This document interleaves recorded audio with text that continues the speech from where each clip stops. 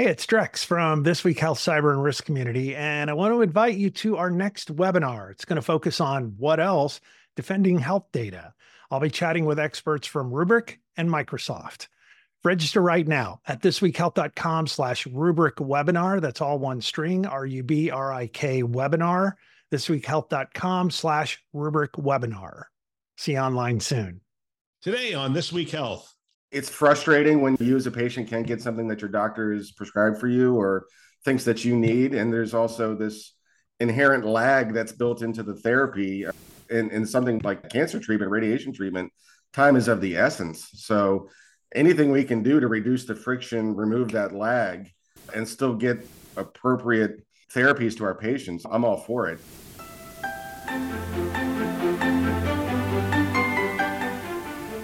It's Newsday. My name is Bill Russell. I'm a former CIO for a 16-hospital system and creator of This Week Health, a channel dedicated to keeping health IT staff current and engaged. Special thanks to CrowdStrike, Proofpoint, ClearSense, Meditech, Cedars-Sinai Accelerator, TalkDesk, and Dr. First, who are our Newsday show sponsors for investing in our mission to develop the next generation of health leaders. All right, it's Newsday, and today we're joined by Colin Banas, the Chief Medical Officer for Dr. First, and we've got a lot of news to talk about. Good morning, Colin. Welcome to the show. Hey, good morning, Bill. Good to see you again. Yeah, I'm looking forward to this. You did get a chance to go to UGM. I'm curious, what was your takeaways from UGM? UGM is always fun. Madison is a great city, and it's a nice place to get a lot of connections with colleagues and partners of ours at Dr. First. So we had a number of events right off campus, a couple of dinners, and it was good energy. It's a great event. I have not made it up there the last couple of years. I don't know, maybe sometime in the future we will do that. We've got a lot of news today. Let's see, we got the Signify Health CVS thing.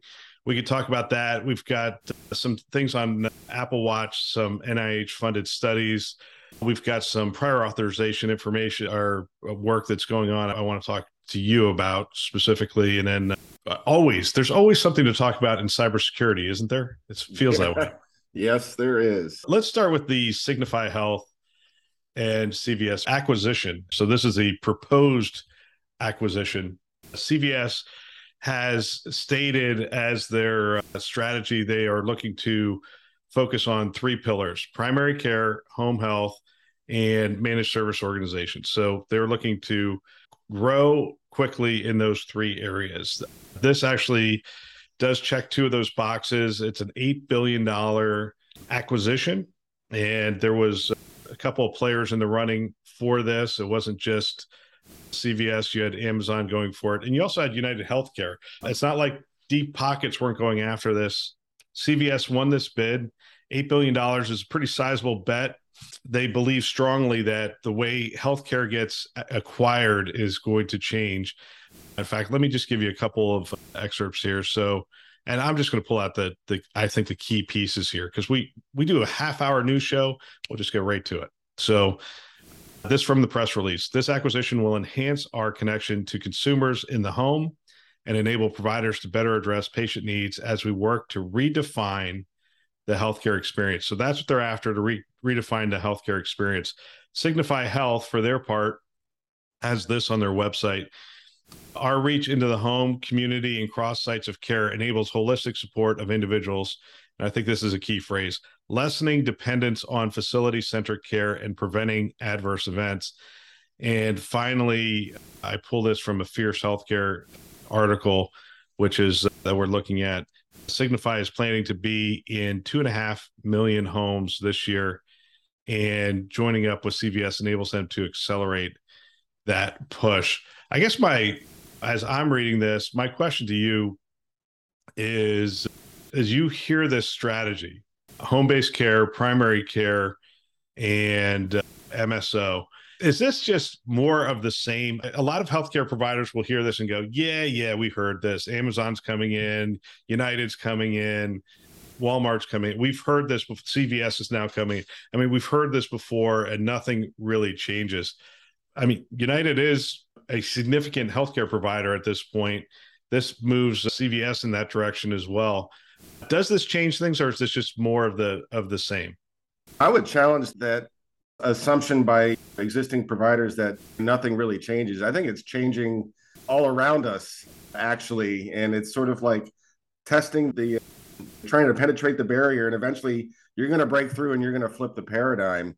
So I actually do think this is a big deal. The CVS is building a sort of a very nice little vertical here, and they're taking away some of the more profitable services from traditional brick and mortar. So if you look at the younger generation right now, they are already accessing these types of services, whether it's Minute Clinic, whether it's telehealth, niche kind of services that you can get on your app. And these are, of course, the future consumers of tomorrow for healthcare. This is just, to me, this is a big deal because CVS is doubling down on meeting the patient where they want to be met rather than traditional brick and mortar. And I've heard you say this on your show before. How is CVS going to win in some of these markets? Well, your first joke was always parking, which is dead on. But now it's, hey, I don't even have to look for parking because you're coming to my house. And what's going to happen, and I think it's inevitable, and maybe not necessarily a bad thing, but it's going to be a financial hit to health systems, is they're going to be left with a really high dollar care, the sickest of the sick. Whereas the stuff that we could call the cream, if you will, is going to get scooped up by these non-traditional players, the Amazons, Uniteds, and now the CVSs. I think it's a big deal. Yeah, it's interesting. I think the mistake that gets made is people look at it and say, hey, they're not coming after our existing business. And they're maybe not coming after your existing business. How things change. And we have the Kodak example, and we have the Netflix example, and those kinds of things. But even Netflix, it's kind of funny. So Netflix, Blockbuster misses the move and Netflix pops in. And now you're seeing Netflix struggle because the game, what happens is it's not about where the game is now. It's about where is the game going to be in 3 years or 5 years. And Netflix was right. It was streaming. And they got there first and whatnot. Now you have these big players coming in and saying, hey, we could do streaming. Not only that, we're going to do streaming and we're going to do bundling because we have all these other assets. And now Netflix is sitting there going, oh my gosh, we don't own the content. We can't really do this bundling thing. And they're struggling to exist in the new space. I think healthcare is the same way. They really do $8 billion significant bet. And you're seeing United Healthcare make these same kind of bets. They're looking at it going, all right, how is healthcare going to be delivered in 3 to 5 years? Are we going to have an onslaught of sensors and passive sensors at that? And they're going to be, scattered throughout the home. And instead of having these services be delivered in person, a lot of them are going to be delivered remotely via telehealth. And we're going to have capabilities of going into the home and delivering care into the home. And I think they see very clearly, actually, these players, Amazon, United, and definitely CVS. Walmart has a little different view of things. I think Walmart has sort of a brick and mortar kind of approach. But again, their brick and mortar approach is, I think, going to revolutionize rural healthcare. And so each player has this view of what healthcare is going to be. I wonder if traditional brick and mortar healthcare providers have a vision of what healthcare is going to be, or if they're just playing defense.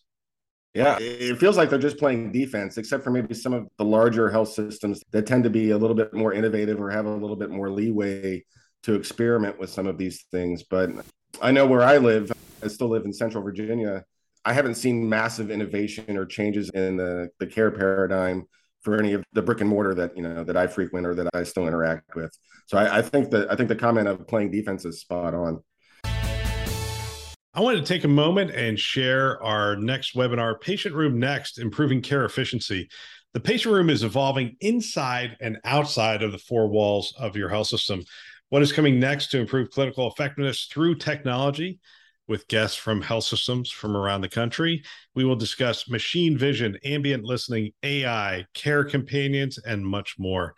Before the webinar, check out the briefing campaigns being released on our channel now as we speak, conversations with leaders from Monument Health, Intermountain Healthcare, and they're just going to build the excitement for this webinar conversation we're having on September 29th. You can find these episodes and register for the webinar at our website, thisweekhealth.com. Just look at the top right-hand corner. We have upcoming webinars right there in the top right. So love to have you join us. Please check it out. Now back to our show. Well, let's take a look. NIH-funded study to test if Apple Watch can prevent strokes, limit blood thinners. So this is interesting. I like to pull the medical stories, and you recommended some of these stories as well for our conversation.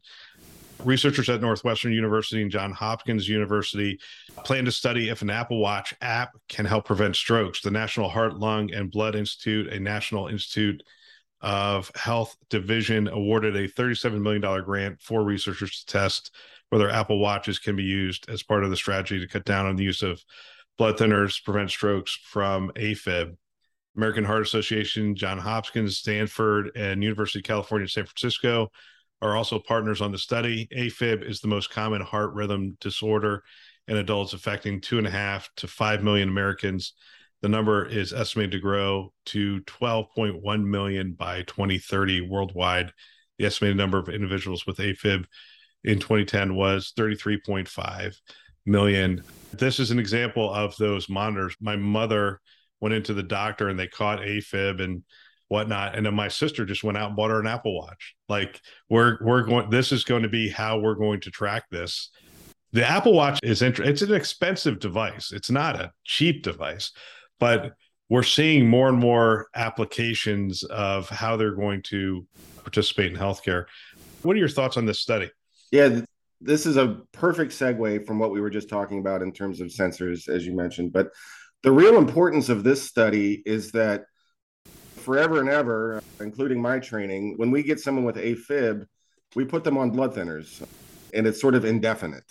And of course, that's not without risk itself. And as pharmaceuticals have gotten better, some of those blood thinners, while safer, are also very, very expensive. And what this study is seeking to do is to say, hey, your risk of stroke is really increased after an episode of AFib or after a prolonged episode of AFib. But a lot of times that rhythm corrects itself, or medications help get you back into the normal rhythm, and you stay there.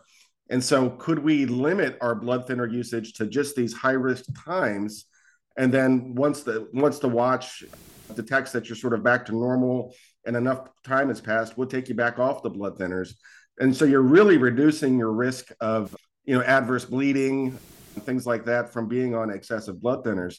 So I actually think this has the potential to be a game changer in terms of the way that we treat AFib, which is, as you rattled off, is extremely common. So I really, really enjoyed this study. And I have an Apple Watch. I've listened to your comments on Apple and what they're actually doing around the Apple Watch, and I think it's spot on.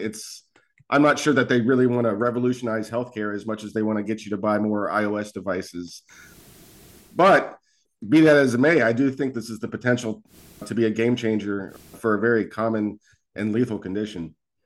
Yeah, and people are going to say, why aren't you commenting on the Apple event? Because there's an Apple event today at, I don't know if it's 10 o'clock Eastern or whatever. And so we're recording on Wednesday, 10 a.m. Pacific time today. There's an Apple event. And typically, if Tim Cook come out and say how committed to healthcare they are. And actually, they released like an 80-page document on their healthcare strategy not too long ago.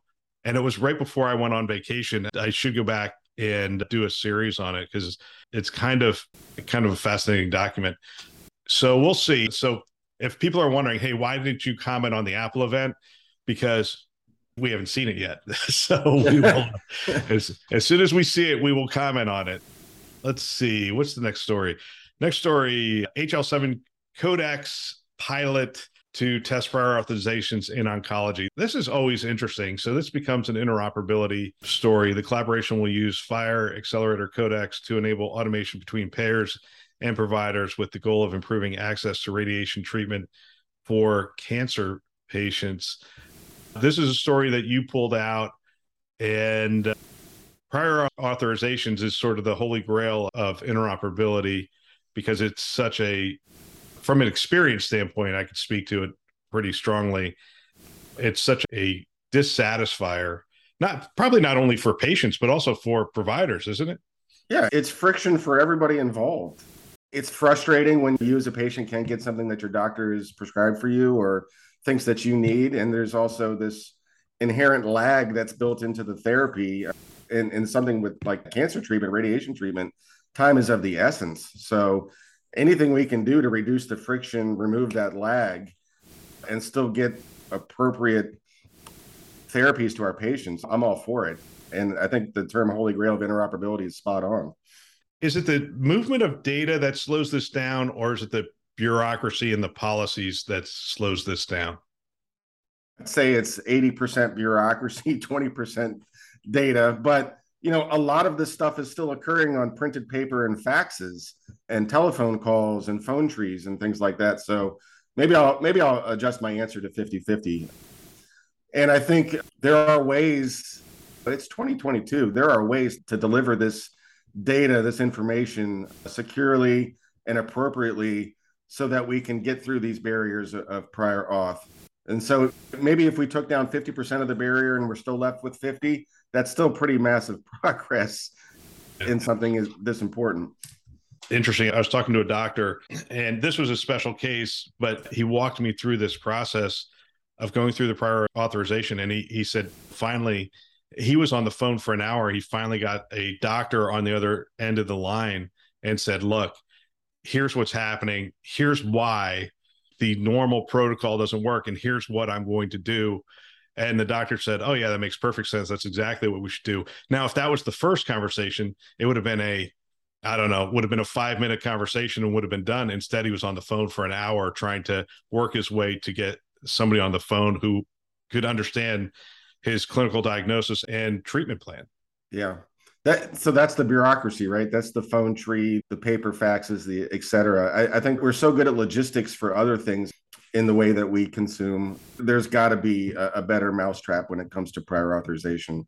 So yeah, this one was, I've sat in on some of the Codex webinars and group calls. They're seeking to do this not only for oncology and radiation treatment, but also for traditional prior auth around medication and specialty pharmacy. So fingers crossed for success in this realm, because I think it'll be a game changer for providers and patients alike. Yeah. So let me just give a couple excerpts and then we'll move on to the next story. So payer prior authorization process often rely on manual inspections with no automation or standard health system interface. So we're going to have, if we're moving discrete data, we're going to be able to apply some technology to it.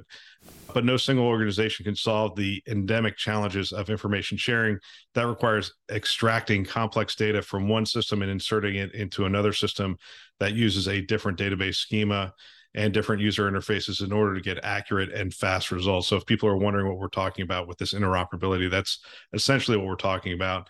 Laying the ground, because it's not just getting the data out, because getting the data out has become a lot easier, but now you're transferring it across and you've got to put it in to the right places in the right format. So that's no small task. Laying the groundwork for how interoperability is expected to look. Recent mandates, the 2020 Interoperability and Patient Access Final Rule and the 21st Century Cures Act hasten the speed of delivery via secure API that converts data into digestible information. And so essentially what we're looking at is a set of standards for how information is stored, how it's extracted, and how it's shared across the healthcare ecosystem. So that is exciting work. Love what they're doing. Love what 21st Century Cures really has started in our industry. Yeah, what you're talking about is semantic interoperability, right? We've gotten decent at moving data from A to B. Maybe it's blob text. Maybe it's not immediately interpretable by the receiving system. And that's why this story was so relevant to what we do at Dr. First, is because we have a role in semantic interoperability related to medication data, making sure that it lands in the right way, in the right format, et cetera. We have some technology around that space. And then also in our role as e-prescribing, we have a big role in prior auth, and we're constantly looking to improve the prior auth experience. So that's why I'm very interested in what Codex is doing. And I'm grateful that they're pushing into other prior auth friction points like radiation and other therapies. Fantastic. I love the fact that doctors at Dr. First are working on this problem, because it's great. There's a lot of benefits on the other side of this. Gosh, security. I feel like every week I talk about security. This one I think is interesting. It's attackers targeting smaller healthcare organizations. It used to be, we thought, well, our health system is so small. It was security by obscurity. It's like, we're so small, no one really notices us. But at the end of the day, what's happening is that they're saying, hey, the bad actors are targeting smaller health systems for the very reasons that we think: less security, less staff, less budget. And some of the findings from the report include this: the total number of breaches has steadily declined. That's good news, from the peak of 393 to 367 in the first half of 2021, 344 in the second half of 2021, and 324 in the first half of 2022. Approximately 20 million individuals were affected by a data breach in the first half of 2022, a 10% drop compared to the previous 6 months, and a 28% drop from the first half of 2021. Healthcare providers represent 73% of total breaches. Business associate represents 15%, and health plans represent 12%. Hacks associated with network servers declined from a peak of 67% in the first half of 2021 to 57% in the first half of 2022.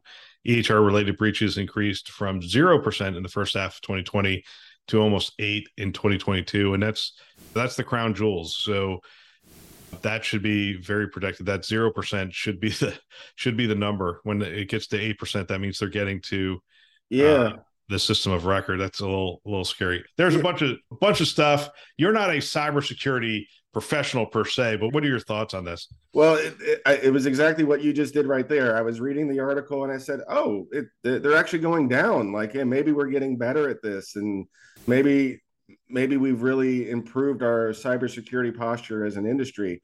And then I got to that EHR 0 to 8%, and I said, oh. And I think there was a very large breach I mentioned earlier in the article that was millions and millions of patient records that is probably responsible for that big jump there. But as I was reading it, I was wondering what your take would be. Is it a part of, hey, the big guys have gotten better at this and hardened their posture, and the bad guys are giving up on those bigger targets and going to the smaller ones because we've gotten better? Or is it like a swarm of locusts moving through the ether? They're going to get everything eventually. I went fly fishing last week. Fly fishing is a lot like cybersecurity, in that the guide is telling me, I'm like, where should I fish? He said, fish are lazy. They're going to go to where the food is plentiful and it's easy. Until the food is not plentiful, in which case they will work to go where they need to get to. And at this point in the bad actor situation, they're just lazy fish. I mean, they don't have to do much. They didn't have to do much for the last 3 to 5 years. Blast a health system with a bunch of emails, set up a fake site where people would essentially give you their credentials. And once they gave you their credentials, you could get in and establish your foothold and then start working horizontally across the network. So that was pretty easy. That's been about 5 years. What's happened, though, is most major health systems, this is a board level conversation. They freed up money. Most CISOs that I talked to from the large health systems, the large IDNs and the academic medical centers, they all got more money for cybersecurity specifically, and which means more accountability. It's like, hey, I don't want to end up in this journal. I don't want to end up on our newspaper. So here's some more money. What else do you need? Let's make sure that we are protected. Now, this is a constant cat and mouse game. So the bad actors will get smarter. They will start to look for different ways to get in. But at the end of the day, the thing that concerns me the most, you see the EHR breaches. You mentioned it. I read it off here. We are in the process of trying to aggregate information in healthcare. And we really have to be careful when we're aggregating information, because it becomes the store, right? The Fort Knox of our health system. And so we have these large aggregation platforms bringing all this data together. And I'm concerned that, hey, you don't have to breach 20 health systems. You can just breach one place and get all the information you're looking for. And maybe that's what's happening. Maybe they're planning their big heist of like Ocean's 11. They're planning to hit the Bellagio of healthcare data. I don't know. Yeah.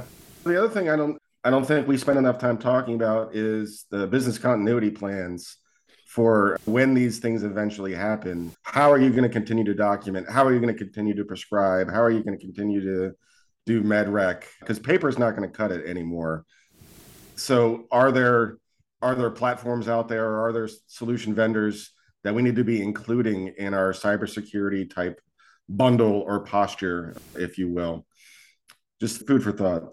Yeah. Well, I'm glad you brought up business continuity. I was talking to somebody this week and we were talking about business continuity and they were saying, yeah, well, we just fall back on paper. I'm like, how do you do imaging on paper? Like, how do you do your MRI on paper? And they just said, well, they go into a sort of a standalone mode. And I'm like, okay, well, at some point, if they can compromise those systems and take those systems down, now you're not able to do imaging.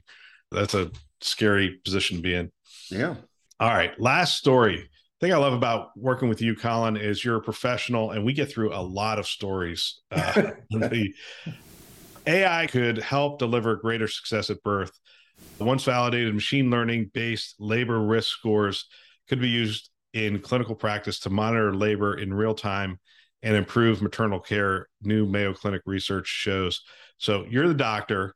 You recommended this story. It's interesting to me because people are always asking me, it's like, yeah, AI is hype. I don't see where it's going to be used in healthcare.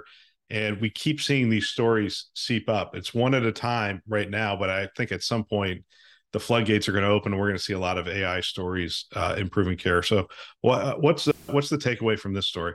Yeah, I often comment that there's the AI hype of AI is going to cure cancer, Watson style, or AI is going to cure sepsis, and you've seen how difficult that has proven to be over the past decade with lots of fits and starts. And then there's AI that rather than trying to hit a home run, can we hit a single? Can we automate some things? Can we take some things off of the cognitive load of providers using AI in a safe way? And that's a lot of what Dr. First seeks to do in the medication space.